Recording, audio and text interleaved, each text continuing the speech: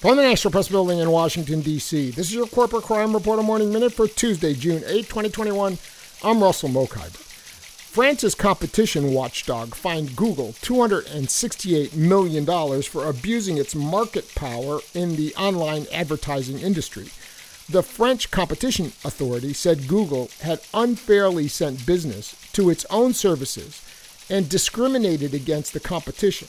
Google has agreed to pay the fine and end some of its self-preferencing practices, the watchdog said. That's according to a report from CNBC. The investigation found that Google gave preferential treatment to its DFP advertising server, which allows publishers of sites and applications to sell their advertising space, and its SSP ADX listing platform, which organizes auction processes and allows publishers to sell their impressions.